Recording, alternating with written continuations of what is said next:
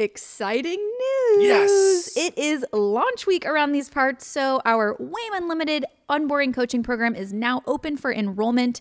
If you are a digital creator who's looking to add more predictability, more profit, and more peace into your business, our WAIM Unlimited program is here to help you. Through our monthly onboarding coaching sessions, we'll remove the overwhelm of growing your business and give you specific marketing tactics to focus on each month so you can grow, but at a sustainable pace. Because we're all about slow growth around here. We take a slow and steady approach to running a calm business so you can reach your business goals without sacrificing your well-being. By the way, also included in WAIM Unlimited is a lifetime account to our core software, Teachery, which is the most customizable and brandable course platform on the market. You also get access to a member favorite group accountability system we call WAIM of Stones. That's Please right. don't sue us, Game of Thrones, where we blend fun and action taking together in our weekly WAIM Slack community through doing some accountability and sharing our goals, getting our tasks done every single week. That's right. If you are interested in joining WAIM Unlimited, head to wanderingaimfully.com/join to learn more and get all the details. And just as a reminder, the doors will be open until March 26th.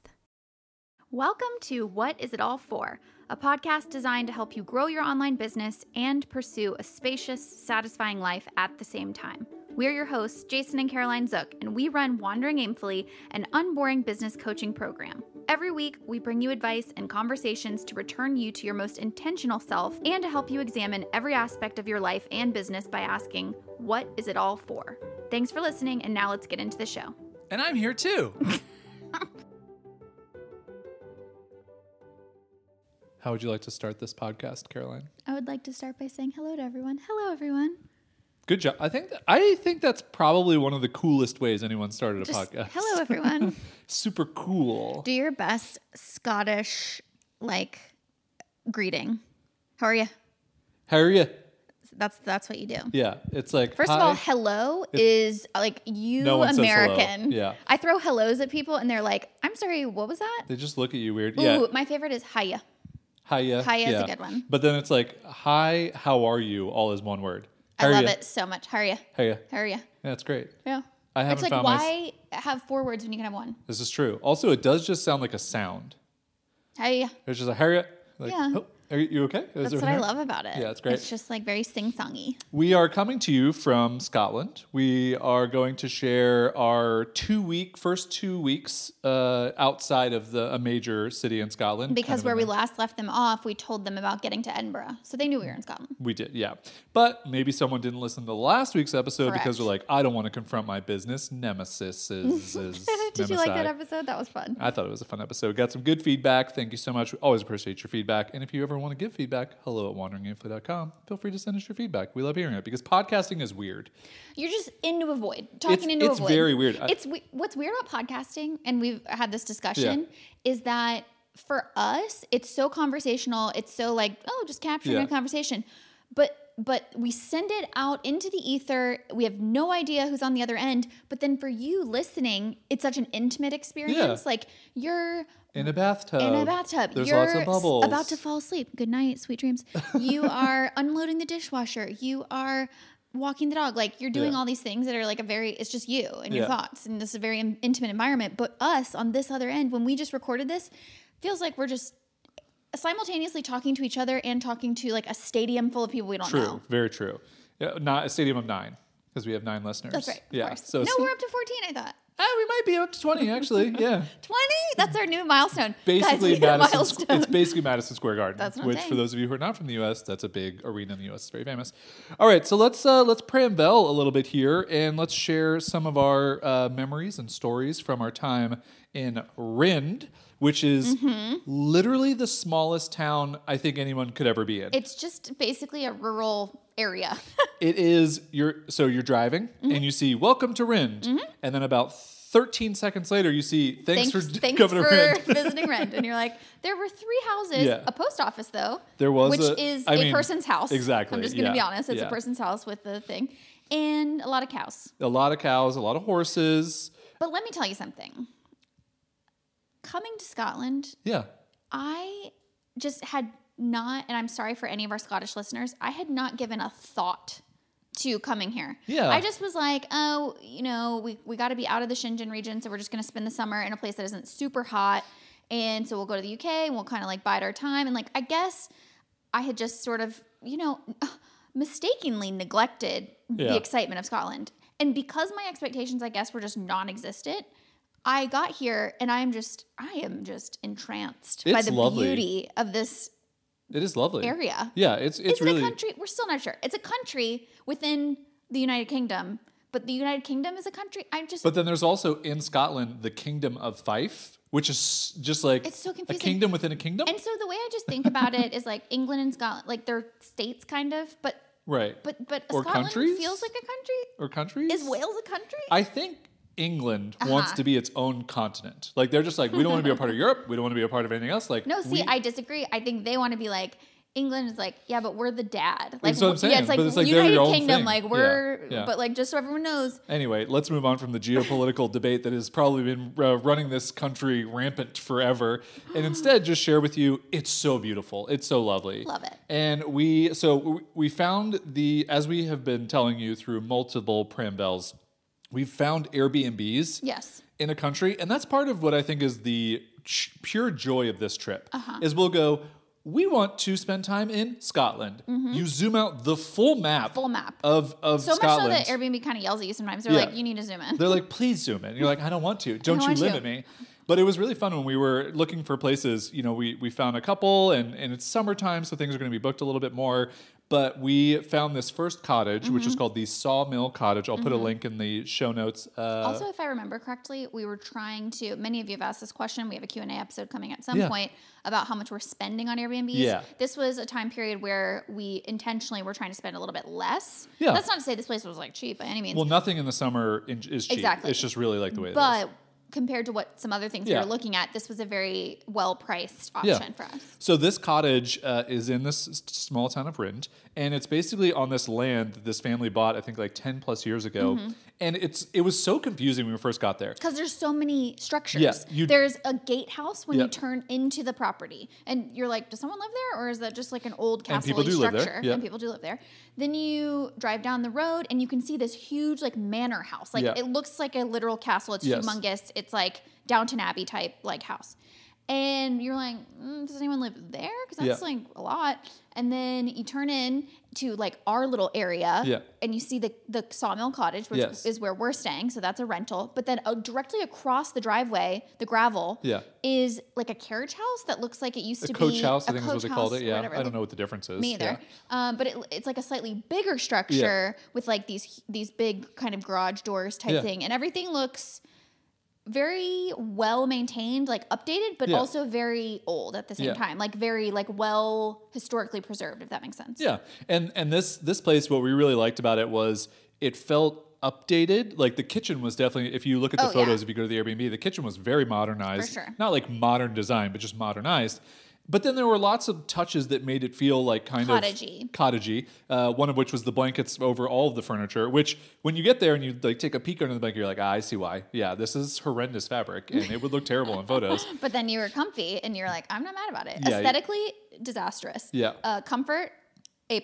Yeah, so we'll have we're gonna have a YouTube video of the tours of our 2 Scotland Airbnbs because we're gonna kind of change up our YouTube strat. Whoa, big deal. Maybe we'll record a podcast about that. Yeah, maybe. So you'll get to see that, but if you click through the Airbnb, you'll be able to check it out. But there were 2. I'm going to use the word disastrous, but it wasn't disastrous. That's but because I just said the word disastrous, and you were like, love that word. Yeah. It's so hyperbolic. For emphasis, 2 disasters of this Airbnb. 2 disasters. Number one. In the listing, we're very clear when we search for Airbnbs, we tick the box for kitchen. We tick the box for I have a third disaster. Wi-Fi. Fantastic. So always kitchen and Wi-Fi. We showed up. Guess what was there? A kitchen. Guess what was also there? A Wi-Fi. There was a router. Connected to it. I stood next to it. I reset it. I plugged into it. I've even traveled. I have an Ethernet cord in my bag. Plugged into it directly. There was no Wi-Fi. We get there. This is the first night, and we're like, uh-oh. Especially because this 2.5 weeks was supposed to be our work chunk. Let's get caught up on work stuff. We were supposed to get caught up. We were supposed to get ahead for our fall enrollment. We had a coaching session. Like literally we were so reliant on this. So much so that even the host, who by the way was very lovely and like the couple was so lovely, but came over and was sort of like you could tell he was sort of like, Yeah, no, there is a signal, but like that's the best we could do. And there is no signal because it's not his fault, right? Like it's just it's a rural area, so right. like they don't have fiber, they don't have anything out there, and so we were kind of troubleshooting it with him, and basically led us on a little bit of a adventure to go see if we could boost this signal just enough to even do anything. When I tell you. Couldn't load a page. I mean, no, nothing. Like, this isn't like bad Wi-Fi where you're like, oh, I can't watch my Netflix, it's blurry. It's like, no, you can't even load a thing. Yeah, exactly. So we'll save you the full, long drawn-out version. But essentially what happened was we ended up going into the nearby town, which was Perth, which we'll share a little fun thing from there. We went to, essentially for those of you in the U.S. know, an AT&T store. Here it's an EE store. We bought a little mobile hotspot device. And for those of you who are like, well, how have you been getting internet before? Like, we have international plans on our phones. We also have a little hotspot app that like allows you to, in any country, buy data, which has worked well up until now.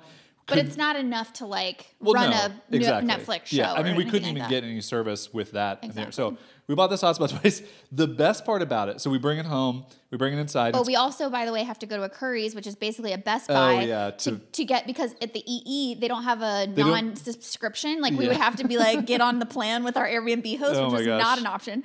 So they're like, go to Curry's, and they'll just have the one where it's just like a flat fee. So we get there. Anyway, so it's a whole adventure, right? Yeah. We get home. We're like crossing our fingers. I turn it on. It's got 4 lights. 3 of the lights are blue. 1 light is red. The light that's red is the signal. I'm like, come on. No signal whatsoever. I take it outside, and I'm like, well, maybe it's just like the house is old and it's just lined with lead. Yeah. And it was. Yeah, it was. So we had to set the hotspot up outside on like a little end table, and every single day we would set it up, and it would only last like 3 hours of battery. Yeah. So then we had to use one of our battery packs to plug in. Then it would rain. So then I would set up an umbrella with like a little plastic baggie system to like protect the battery, protect the hotspot device, cover it with the umbrella. It was a saga. And every single day we had to do this. And it wasn't even like enough. Like we would still, even with that. So that basically became like our like emergency Wi-Fi. Yeah. And then in order to actually get work done, we had to go into Perth, into town, which was like a 10-minute drive every day. And, we did develop this nice little routine where we signed up for a gym there. So we would go to the gym, we would work out, and then we would park our car and walk into the main little downtown area, which just love the little city of Perth. Used to be the capital of Edinburgh, or of Scotland, before Edinburgh. Fun fact. We found that out from Joey, the barista. Okay, Joey, the barista, who is like our best friend. Yeah, so Little Bird was just this perfect little coffee shop. We actually were going to go to another coffee shop we had looked up. We were walking down the street with our stuff, and Caroline, she's like, hey. And I'm, of course, like 20 feet ahead, on a mission. Like a moth to a flame, I see a modern logo with floor-to-ceiling windows and minimal furniture and, I think, black and white motif with a brushed concrete floor. Yeah. And I was like, hey, I found it. Yeah. I found our spot. And so we came back, and we ended up parking up there. We essentially went there almost every single day for 2.5 weeks. The coffee shop is called Little Bird. Yeah, Little Bird. I'll throw it in the show notes as well, because we just love Little Bird. They only have an Instagram. So I actually overheard Joey talking to an older gentleman. He was like, do you guys have a card or anything? And Joey was like, no. Do you have he was like, do you have a phone number? He's like, no. He's like, we have Instagram. And you could just see the guy was like, what? Yeah, it was actually pretty cute. I don't know if Perth is like an older city, or maybe it's just the time that people are in coffee shops are the time when the older folks are milling about. But quite a few older people came into the coffee shop, and I just loved the juxtaposition of the super modern coffee shop vibe, and them just chilling and hanging out. I loved it because, again, we got to know everybody. So Joey would this older lady would walk in and be like, "Oh, hello, Patrice," and she would sit down, she just knew it, or he knew what she wanted every single day. Probably the same. So it was just all those cute little things. Also, we sat at every single chair available in the place because we just moved around everywhere. We loved it. Yeah, it was a really good. It built a good routine for us, and I think that's just a good hopefully story to share with you all. If you're thinking about doing a travel venture like this, you may run into something, but then it just forces you to go, okay, how do we adapt? Which the funniest thing about it is I truly feel like before this Perth, I hadn't been able to yet unlock what work productivity felt like to me. I just couldn't figure it out. And it was all these different places and whatever. And having enough days stacked together, also in a short period of time, really showed me pretend you're in Perth every day. Yeah. You only have this amount of time. I've been really using the Pomodoro technique to its fullest extent and been loving that. And so the silver lining is that, yes, it felt very restrictive, but it taught me, I think I feel a lot more capable about my ability to work anywhere now. Yeah. Okay. Second disaster. The second disaster is... Go ahead. The bed situation. Okay. So also when we share these with you, it's a little bit tongue in cheek because I just want to say, like, we enjoyed our time there immensely. Oh yeah. We'll share all the best parts about it. Like, just so you know, this isn't us complaining. It's just sharing. Yeah. And if you remember earlier on when we were sharing travel updates, we were talking about, like, when things get bad, I have to ask Caroline, like, are you looking to book flights? Which means, like, are you looking to, like, book a flight back to the US? I never have. Which you have not, but it's just our running joke. Our running I'm like, joke. Is it so bad? The first night we were there, we're like, should we book a new Airbnb? Like, we've had a contingency plan and savings set aside. This was almost our first ever, do we move Airbnbs? But what we decided on, because we did do a quick browse, and we're like, I mean, there's literally nothing to move to. And also, let's use this as an opportunity to not, like, let just not having Wi-Fi derail us from staying in this beautiful place. Which, by the way, so glad we did, because aside from some of these, challenges, it turned out to be like a beautiful place and there was a lot of positives. But the bed situation, okay, so there's one little dark bedroom and no, that's not true. There's 2 bedrooms, okay? Yeah. One is a bunk room. Yes. That has like 3 bunk beds, basically, like 2 that are up on a ladder. Like, and if you heard us talk about our Lagunitas loft and split, it's like that, but even higher. Yeah. It's crazy. And then one that's a double bed that's sort of like underneath that in a traditional bunk bed style. Yeah. And then the primary bedroom is, I would say, small. Oh no, I think the primary bedroom's a decent size, actually. Okay. Like, because there is space. Like, we've been in bedrooms where you have to, like, scooch around a bed. You all know this. Like, if there's a bed that, like, takes up the whole room, this was not a scooch around the bed type of deal. But the bed, it was smaller than a queen. It was. So here's the thing. We knew this was going to be a queen bed. But it was smaller than a queen. We were not excited for that. On the record, there's no way it was a queen bed.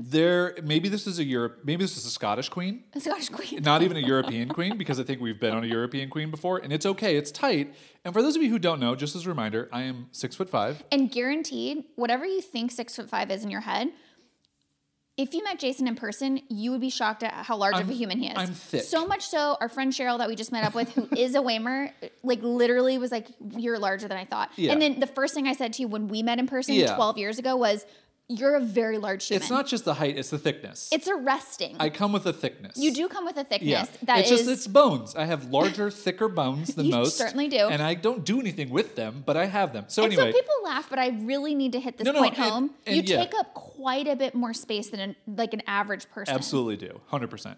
So we get in bed the first night, and a couple things happen. One is I cannot extend my legs fully. So my head is touching the wrought iron headboard, and my feet, with my knees bent, are touching the wrought iron footboard. Why is it so funny picturing you sleep at night with your legs bent? So the good thing is I don't typically, as most people, sleep with my legs fully extended. I sleep on my side. I'm a side sleeper. What's up, side sleepers? Oh, so you kind of do a little fetal positioning. I bend my knees. That's okay. I was okay with that. Right. But the problem is that if you, like, go to flip over, then my feet get tangled in this wrought iron situation. You're completely forgetting that also not just the size, not just the feet, but the creak. Yeah, I ended up. So the first night, there was also a noise issue. Worst night of sleep ever for everybody. Like, I got up at like 4 a.m. and just finally got out of bed and gave up. I sleep like a log, and even I was disrupted. Yeah, so and we were just we were touching the whole night, and like we love each other. We love each other so much. Don't touch me in bed. Don't you dare to fucking touch me. Okay. So second night, I put 16 pillows behind the headboard and solved the creaking problem. Okay, so creaking problem down. We still have 2 problems. Touching and my feet and our touching. So by the third night, we tried one more night. By the third night... No, so what happened first was then I said, I'm the one who gave first. And I said, I can't do the touching. Yeah. And also I felt like claustrophobic because like the covers were so big. I just couldn't describe it. I was like, I got to get out of here. And I'm really sorry and I love you so much, but I'm going to go sleep in the other bedroom. And so I tried sleeping in the bottom bunk by myself. Well, we did do 2 nights in the primary bed. I know we did 2 nights. Yeah. So the third night... Because you saw the creek, and we thought maybe it's the creek. That's what we were doing, yeah. So the third night, you were like, peace, I'm out. Yeah. So you go and sleep in the other room. I tried to sleep diagonally. So I was like, okay, I have this full bed to myself. Yeah. Thank you so much to my loving wife. I try and sleep diagonally. I will just let you folks know, just for one night of your life, try to sleep diagonally to bed. It messes with everything you know. It's just like, no, I'm supposed to be parallel to the bed. Like I'm not supposed to be at an angle. So the whole night I had room, but my body was just like, why are we diagonal? Like, don't do this. So that didn't like work. It. Didn't work. Diagonal sleeping. So, no. And how'd you sleep on the third night? Oh, I felt like I was going to get kidnapped. Didn't like it. Didn't love it being by myself. But you did sleep. I did sleep, yeah. You weren't getting like, thrashed by me in the middle of the night. No, but like the falling asleep was like, I didn't love Okay, that. so next opportunity here was I was going to put the mattress on the floor, and I was like, I'm not going to do that. No.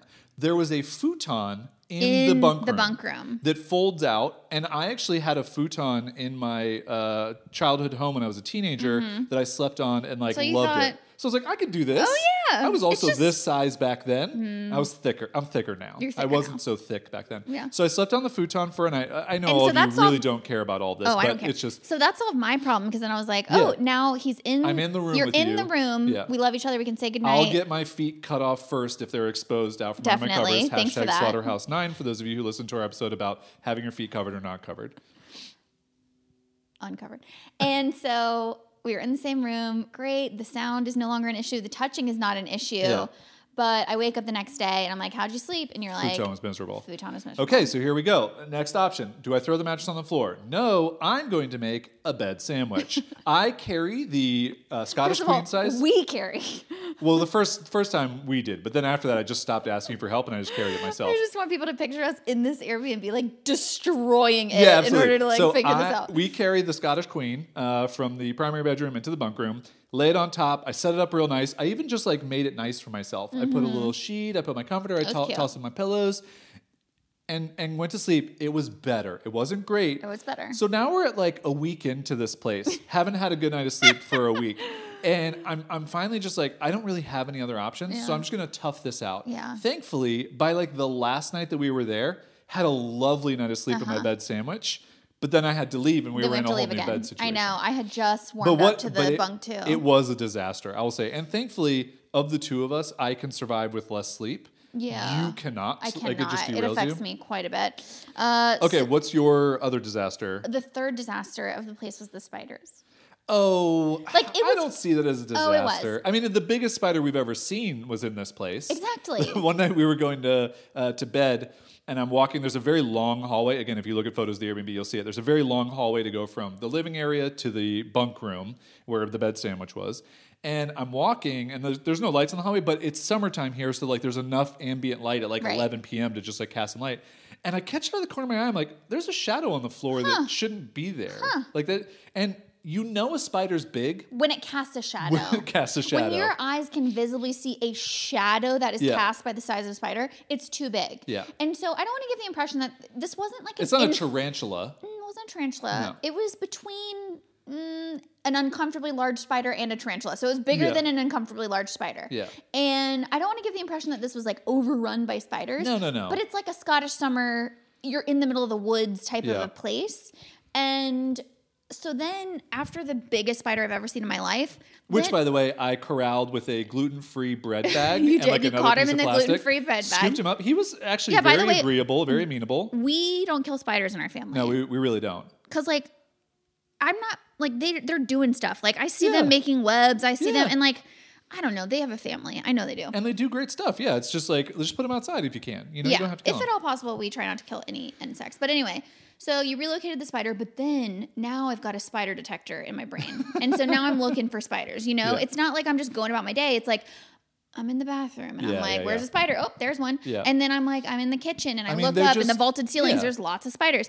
And so then I just had too much of an awareness of the spiders. Yeah, there were just a good amount for sure. But on that note, before we wrap this up, the thing that we loved about this place that made it all totally worth it was what? All the nature. #nature. This place had, again, if you look at the photos near me, had these big picture windows on both sides of the main living area where you would spend all your time. One morning, Samantha the chicken, who is their last chicken because unfortunately a pine marten got into the kitchen coop. If you don't know what a pine marten is, neither did we, and Google it. Google it, have fun. Samantha was the last one. She came over to the window and was just hanging out with me in the window. I don't know chickens to be friendly, but this was a very friendly chicken. We saw rabbits. We saw red squirrels. Don't forget about the 3 deer. Deer. Dara. Dan and Dill. Yep. We saw 3 different deer that came literally within 15 feet of the Airbnb. Yeah. Saw an owl on the last night. We saw an owl on the last night. I mean, it was just like rabbits. And then on the last day, our Airbnb hosts that were so generous invited us up to the big manor house. They were so generous because the place doesn't have Wi-Fi. And we got to see, they have like a flock is not the right word, of white deer. A pack? Sure. Of white deer, which I think are rare, but are just so interesting looking. They look like reindeer, sort of. Yeah, they had no idea that these existed. They're like wild deer. I mean, they keep them in an enclosure, but they don't like... Deer park is what they call it. Yeah. But they don't like, do anything to them. Yeah, and it was funny because we walked down and we were standing there and they were very far in their area, and they have a very big area. Like I would say it's area. like an acre. Yeah, I don't know anything about farming. It feels like an acre. It was big. And they were really far away, and she was like, "Oh, I'm so sorry, like they're gonna come." And then her husband Paul comes walking up, and they all just come sauntering over, and we ended up getting a great view of all these white deer. Yeah, I think it's because they didn't they say that they do feed them a little bit in the winter? Because in the winter they have to because there's not enough hay and grass. Because they are in an enclosure and there's no hay and grass, but. Anyway, it was a very low-key 2.5 weeks. Oh my God, I loved it. A lot of time eating meals at home. How many meals did we eat out in 2.5 weeks? This is coming from people who eat out like just when we went to day. Dundee for the coaching session. Yeah. So we did do a day trip to a different city called Dundee. To Dundee. And that's about it. Oh, we did have sushi. We did have sushi in Perth. So 2 times in 2.5 weeks, which for many of you, that's like, oh, that's normal. But for us who are traveling full time, it's like we eat out a lot because it's just like you have so little energy and you also want to try a bunch of great food. Totally. But yeah, that was our time in Perth. And now I'm looking at someone who is on a parachute out our window.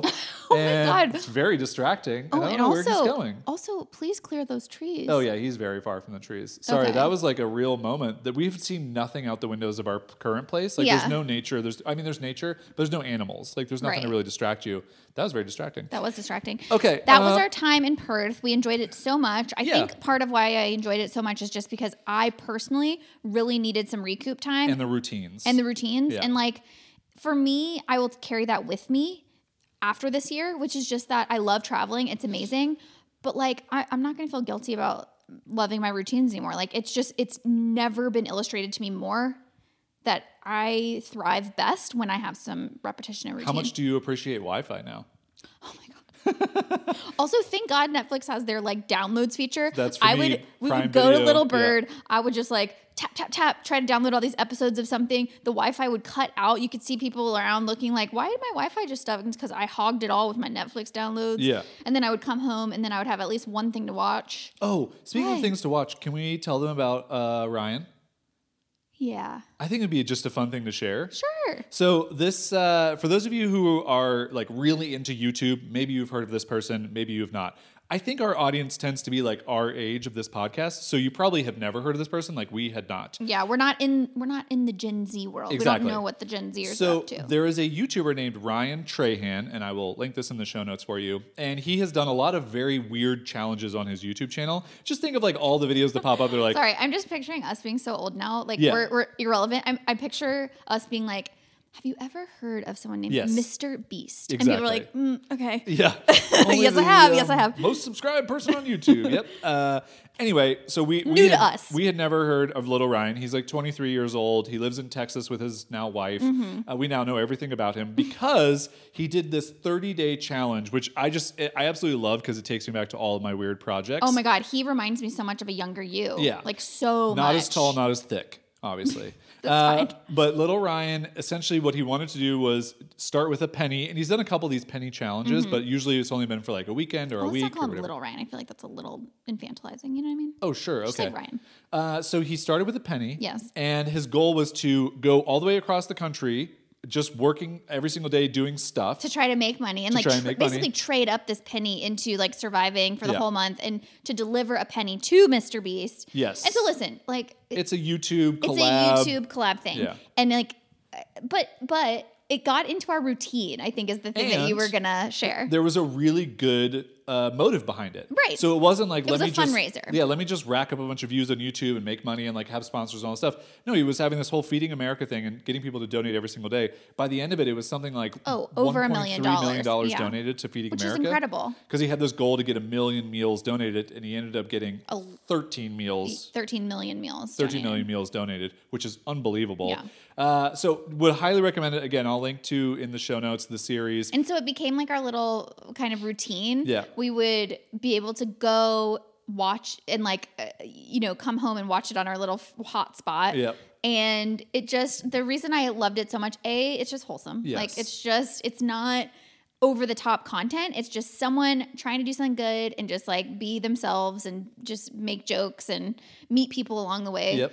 And also it just it brought me back to this time when you were a YouTuber and like doing weird stuff before it was a thing to do. Yeah, like for those of you who don't know, Jason, when we met, Jason was running a business called I Wear Your Shirt, where he would wear companies' logos on his t-shirt every day and make content on YouTube. This is like 10 plus years ago now. 13 years ago now. 13 years ago now. Yeah. Which is wild. Yeah. And so he was always doing like weird things on the internet and YouTube, and that's how we met. Yeah. And so, it brought me back to then. So we had a great time watching that series, and we were like sad when it was over. Totally. And it was also just really fun from like a content perspective to watch someone essentially like literally own YouTube for a month, basically. Like obviously people get more videos and whatever, but on a daily basis, I mean, there were just 1 million views on these videos within like an hour. And it definitely went back to like the Casey Neistat days. And you could see a lot of influence of Casey Neistat on his videos. And it just was really fun. Also, just love how much he was in tune with his audience. Like he ate at McDonald's every day. And like his audience was like, eat a vegetable. Yeah. And like there's a whole storyline with that, which is great. So anyway, it's a very wholesome thing. I think I heard him say that there's like 8 hours of content from that 30 days. If you're just looking for 8 hours of wholesome content and you're like burnt out on Netflix and like anything else, this would just be a great series just to like start from the beginning. Yeah. Have fun watching it. Enjoy it. It's very interesting from like a business perspective. It is interesting from a business perspective. How do you make money? Like, what do you do? And I was telling you, I think one part early on in the series, he's like, basically deciding, I mean, I think he has like $7 or something, and he wants to like, I think it was maybe when he was selling water, and he was like, do I invest this extra money in improving the product, meaning buying ice so that the water's cold when I sell it, or marketing, meaning investing in a poster board and a sign, and like him choosing the marketing so that he can make the sign. And like, it's just little transferable business nuggets that I feel like you can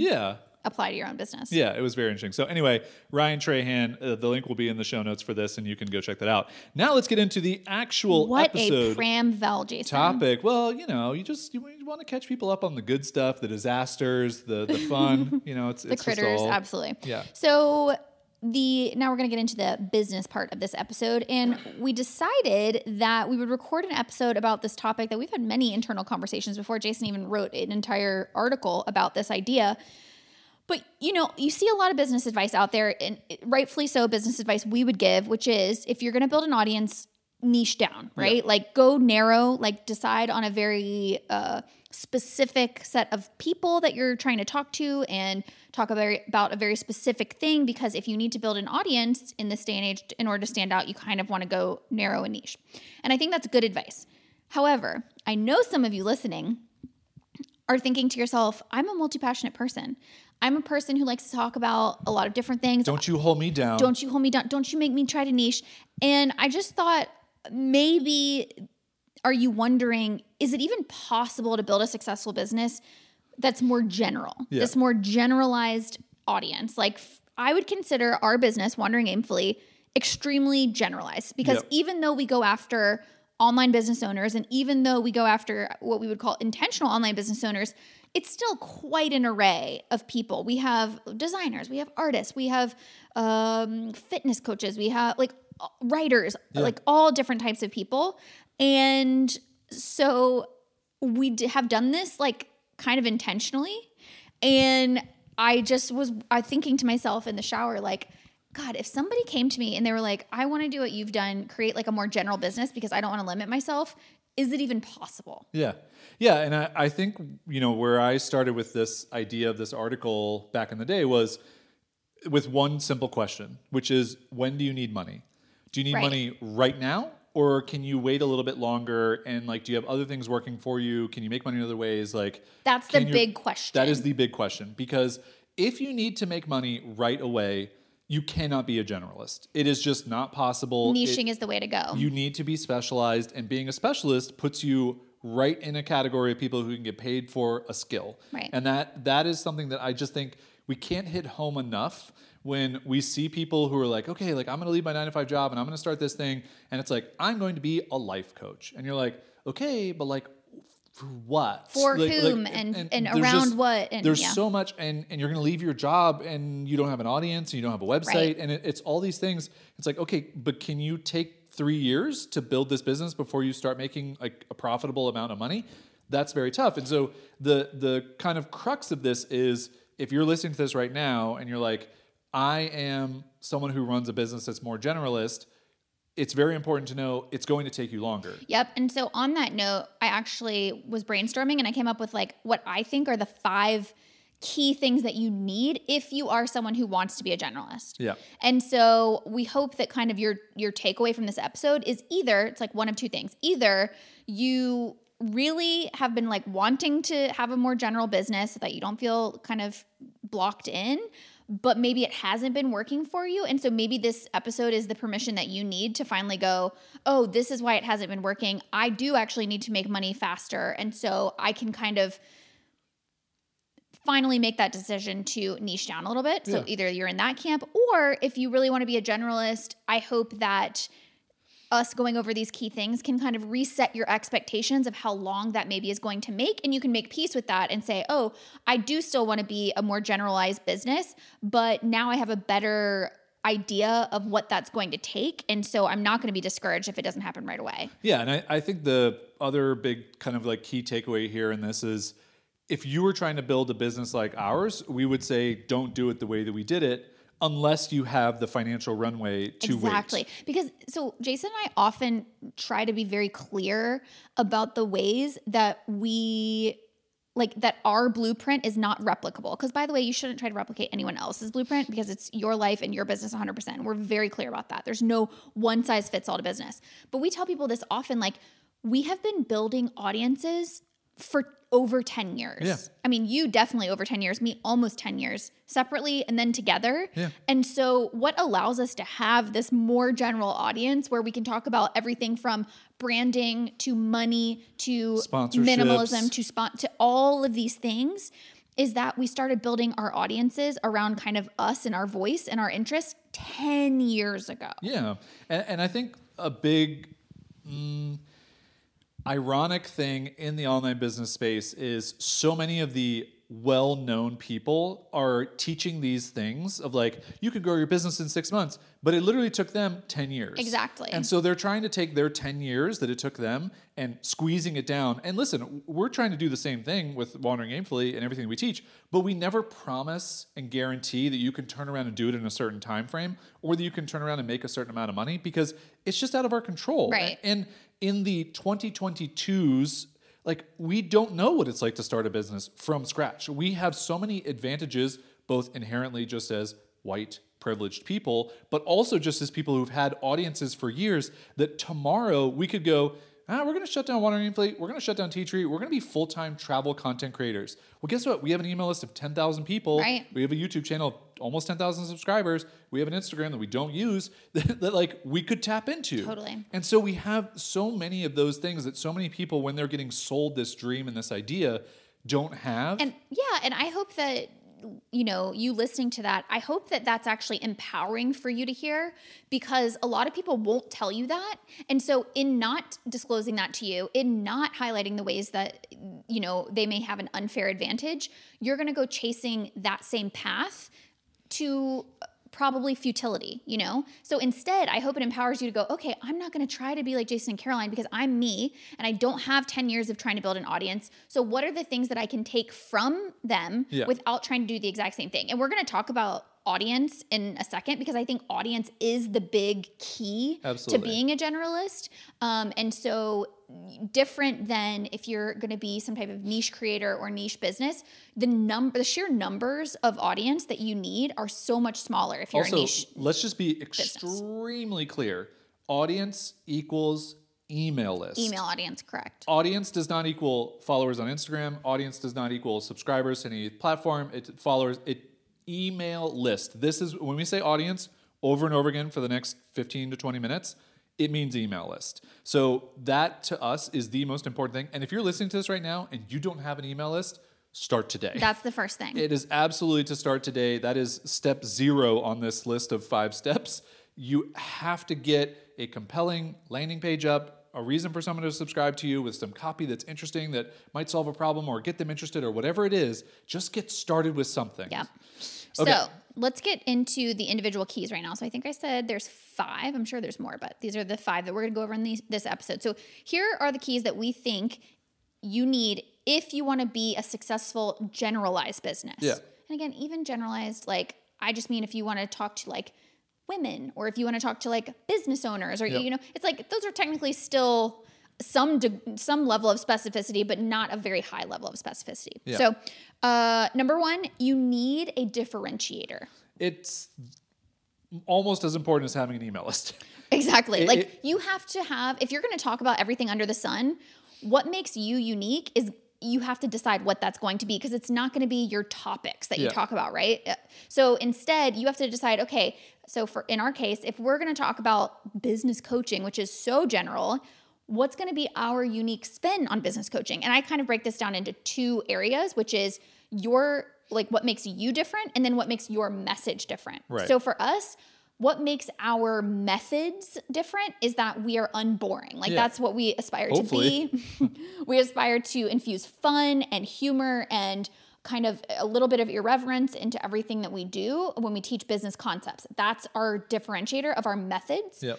And then our differentiator of our message is, okay, you don't have to aspire to growth for growth's sake. You don't have to make $1 million or 6 figures in order to be successful. You get to define what that is. And we really tell people to define what is enough money for them. What is enough hours to work? What is all of defining enough, basically. So again, just to recap, if you do want to be generalized, be specific about your differentiator when it comes to your methods and when it comes to your message. And I think an important thing about the differentiator category is you may know what's different about you right now, but you may not know what's different about your message or your methods.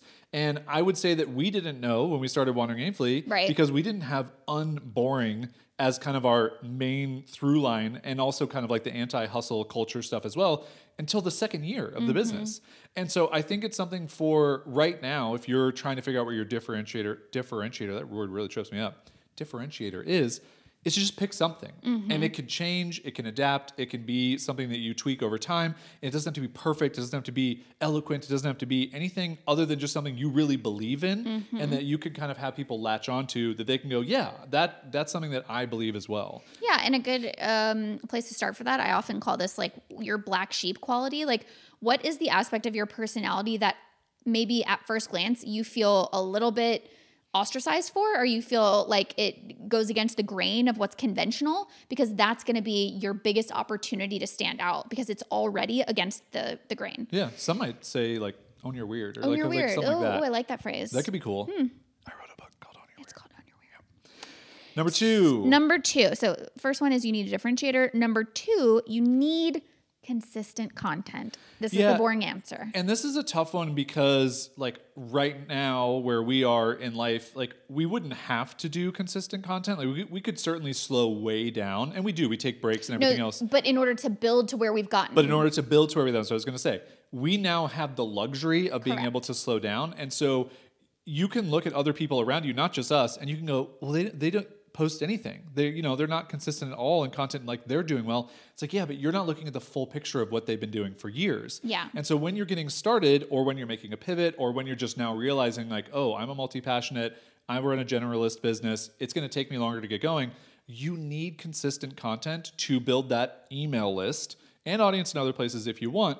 But that consistent content in articles, in email newsletters, in posting on social, posting on YouTube, creating a podcast, whatever those things are, you have to do it, and you have to do it for quite a while until you start to see some actual like growth and your things are turning over and converting. Yeah, and the reason for this is going back to something I said before, which is when you're a niche business, you don't need quite as high of numbers of email subscribers in order to convert to sales. Right. So like, let's say you launch an online course. If you have a very specific audience and a very specific problem that you solve, probably that like kind of core, what's the word I'm looking for? Core value proposition is going to be strong enough that your sales are going to be higher, your conversions are going to be higher, and therefore you don't need a bigger audience. However, when you're a generalist, you are going to, let's say, launch an online course. Like, let's just say we're generalists talking about business coaching. Let's say we launch a course just about branding. Our audience is not just people interested in branding. And so that value proposition is only going to apply to a smaller segment of our audience. Yep. Therefore, the overall number of audience members of email subscribers needs to be higher. Yep. So that's why we're saying consistent content, because consistent content leads to those email subscribers.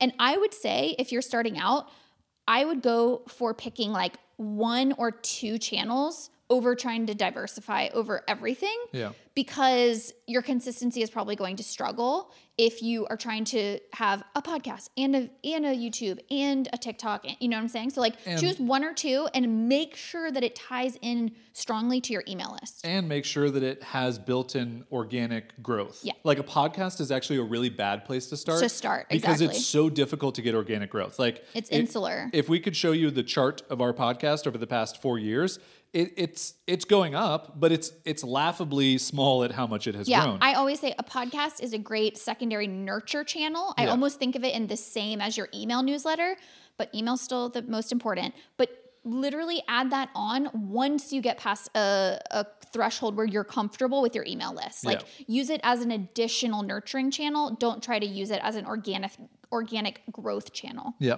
So the third key. The third key is you need to make sure that you're solving a specific problem, even if your audience is general. Yeah. So this is something that we learned kind of the hard way when we launched WAIM, because when we first launched it, it was this membership idea, and it was just like kind of like get access to our stuff.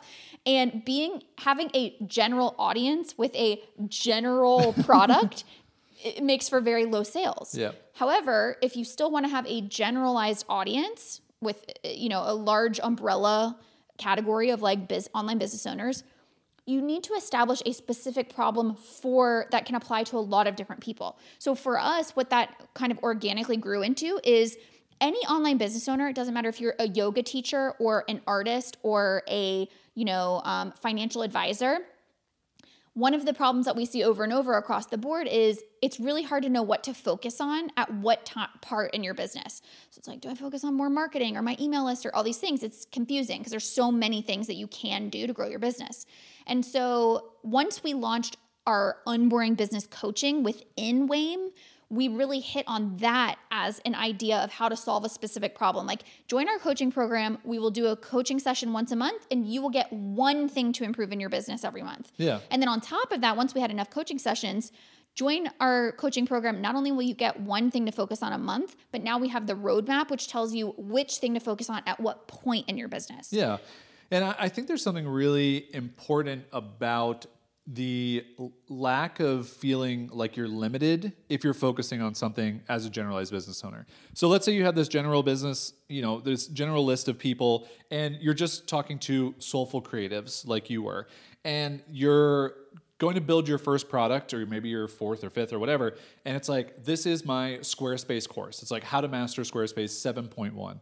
And the good thing about that is that it's very focused. It's not a course about, here's how to do web design, which is just like, it's so general, it's so generic. It actually like goes in further. So now your group of soulful creatives, they could be yoga teachers, they could be artists, they could be what have you, but they're all understanding that the product that you're talking about is more focused. So you're making sure to solve that problem for them. Yeah. And I would also say, if you are one of these people who really does want to be committed to a more general business for the long haul, entertain the possibility of being more specific for certain seasons within your audience. So it doesn't mean you have to shift your entire business to revolve around this idea of like, oh, now I only talk to Squarespace designers, but maybe instead I'm going to talk to all designers, and for a season, I'm going to have an email series that's catered to people using Squarespace, and then I'm going to do an online course on the back end of that. And that way I don't have to revolve my entire business around Squarespace as a platform, but I can just focus my content on this one specific area, and that's going to get your sales conversion up if that's what you need to do in order to make your business profitable. Yeah. Moving on to key number 4. So I would say something that you need is a way to make ends meet while you wait for your audience to build. So you have to have some type of reliable income. Jason was alluding to this before because, right, we said like, if you need to make money right now with your business, go niche and go narrow because that's just like the reality of it. It's just a quicker, faster way to do that.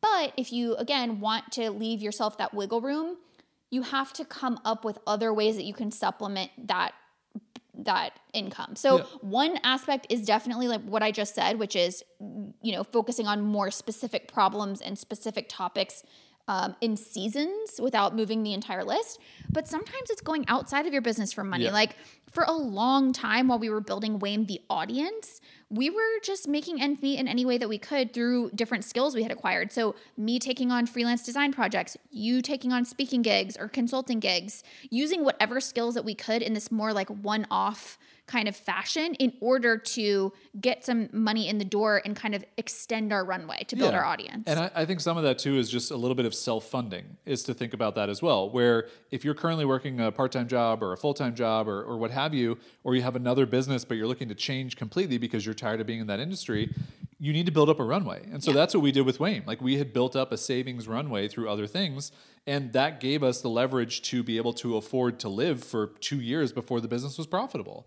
And I think for so many people, they take the leap too quickly without any type of runway set up, whereas you might just stick around your job for 6 months, try to live as leanly as possible, save up a good amount of money so you could live for another 6 months without having to make another dollar. And then I really think the important part of this is, like you said, is to try and make money outside of the business you're trying to build. So in any way that you can try and make some additional money, that's really helpful because it doesn't put pressure on the thing that you're trying to build your audience around. It's something completely separate where you go, okay, well, I'll just knock out this website for like my uncle's business and that'll give me $2,000 and now I don't have to think about money for this month and like I can just keep focusing on my whatever business. Yeah, we've seen this before as well. One specific instance comes to mind of you're in that position where you're trying to build this audience. It's around a more general thing. You realize you're getting low on cash. And so you throw out, let's just call them like consulting spots for the X amount of high price tag. And you kind of burn your list a little bit because they're like, hey, we thought you were here just like delivering value and you didn't even kind of prepare us for this high price tag you just threw at us. It's not like you've done a course or done a thing. It's like, and so now all of a sudden you've lost a little bit of trust with that audience that you're building because they can sense that you're in a place where you're kind of scrambling for cash. Yeah. And so you never want to put, I mean, if you have to do what you got to do, like I'm not here to judge, whatever. We all have to make money. But if there is a way to avoid that in, like we were saying, do a design project or, go to a local business who has a really terrible mobile website for their restaurant. And you're like, hey, I can build you a Squarespace site for $1,500. And, really get creative about some of those solutions in order to get money through the door so that you don't have to put that burden on this audience that you're trying to build, because so much of building a successful general business is about building trust with your audience in you. Yeah. Because if you build your audience around them trusting you, they will go along for the ride wherever you take them if you're transparent about it. So it's like, hey, like now I'm shifting the business to this aspect. And like our audience came literally from me being a designer, me being a writer, then going to, and you talking about sponsorships, doing your weird marketing stuff. Now we're combining businesses and people are like, they came along for that journey. And it was because I think we had built up trust through consistency and through transparency over time. Yeah. And I do want to make sure that it's very clear when we say that we want you as a general business owner to be making products around lots of other things. And it's not desperate to make a new course around a new thing. Like let's say you make a Squarespace course, then let's say you make a Canva course, then let's say you make a course on using, whatever. And they're all different. There's not maybe a clear through line. We're not saying don't do that. What we're saying is don't get into a place where you're like desperate for money and then you're like throwing out asks to your audience saying like, oh, hey, like book a one-on-one coaching call with me. Throwing out asks, not ass. Don't throw out asks to your audience either. I mean, yeah, it's fine. Because I think it's a really important distinction between asking for something from someone when it feels like the wool is kind of getting pulled over their eyes, as opposed to building a new thing that someone can have a problem solved, that you're giving them an opportunity to buy. And that's what we did with Wayme. Like over and over, we were just building new things and we were creating new things until we finally hit on a thing that made the most sense. And it's going to take you building multiple things before you actually hit on a thing that people really resonate with. Yep, which brings us to our last key thing of what you need in order to build a successful general business, and that is patience. Because it just takes so much longer. But again, that's a choice that we made early on. We knew it would take longer. We knew it wasn't the fastest route, but as two people who value flexibility so much, I just knew I didn't want to pigeonhole myself. And so we just kept it more general. And that was because we felt like it gave us more room to play around with the different interests we had. And we love learning skills that are all over the map. Yeah. And so we just stayed intentionally vague and broad and general, and knew that we were going to strap in for the long haul and kind of get by in the meantime until it became really profitable. And I think the really practical part of this that I want to share when you think about patience and like taking more time is set realistic milestones. Milestones, right. So you might be a generalist who is working a full-time job, or maybe it's just like you have very little time. Like you take care of your family and you don't necessarily, like you're not the breadwinner in the family, but you want to have this business because you want to provide. And like you want your significant other to stop working their job because they hate it. Maybe in the first year of your business, it's just to get your business up and going. It's just to get your audience built. It's to get your whatever product is you want to build, the idea set in stone, your website built, your email list built, your content going. Like that's your first year. There's no money involved. Right. The second year is, okay, let me start trying to sell stuff. Like let me start doing some marketing, some sales. And my goal by the end of this year is to make $10,000. Right. So, okay, that's a very achievable goal. That's, less than $1,000 a month. That feels doable in a time that you might have. Okay, by the second year, I really hope I can double that money. And then by the third year, I hope I'm getting to a place where maybe I've tripled that money, whatever. By the fourth year, I've replaced my partner's full-time income, right? And you've broken that down in a 4-year plan. You've not gone, I have 1 year to replace my partner's income. Right. So much pressure. Plus, you just don't have the time. Right. And so I think the really practical part of being patient is knowing your situation and how much time it would be realistic and where you can plot these milestones in of what can be done for you. Because you might be listening to this and you might be like us where you don't have a lot of extra, things that take away from your time and energy. Kids, maybe a bad job situation, a bad family members to relationship. care for. Yeah, like any of those things, right? And so you have a little bit more freedom, so you could probably go a little bit faster. Right. However, you do still have to be realistic. For us, we didn't say Wayme is going to build back up our income in 1 year. We weren't naive to that. Even though we had all the time in the world we could possibly spend on it, we knew that it would just take time. And it took us 3 years to get to our goal number that we wanted to get to. And I remember that first year, there's a video on YouTube. It was a previous podcast episode as well called Slow and Steady. And I was really frustrated. And we were at the 1 year mark. And you had to bring me back to reality and go, hey, we said this would take longer. Yeah. But there was still that part of my brain that was like, but I wanted it to be done faster. Yep. And that the reality is you just have to fight those urges and those thoughts because they will come up and you'll set these milestones, but then your brain will be like, yeah, but we could go faster. Look at all these people on Instagram. They're growing, they're making money. Totally. And instead you have to go, no, my plan is X. Yep. And I'm going to follow this plan as much as I can. Things are going to go wrong. Things are going to not go the way that I want. And that's what I'm going to try and do. Yeah. And I'm going to recommit to whatever part of this and just keep moving forward and approaching it all like an experiment, which is what we tell people all the time. It's just what hasn't worked. Okay. Take that into what hopefully will work in the future. So for all of you generalists and multi-passionates who are listening to this, we hope this episode has either lit a fire under your butt to slow down, to just have more patience, understand the slow and steady, work on building your email list, getting your consistent content going, sticking to that plan, building out some milestones for yourself.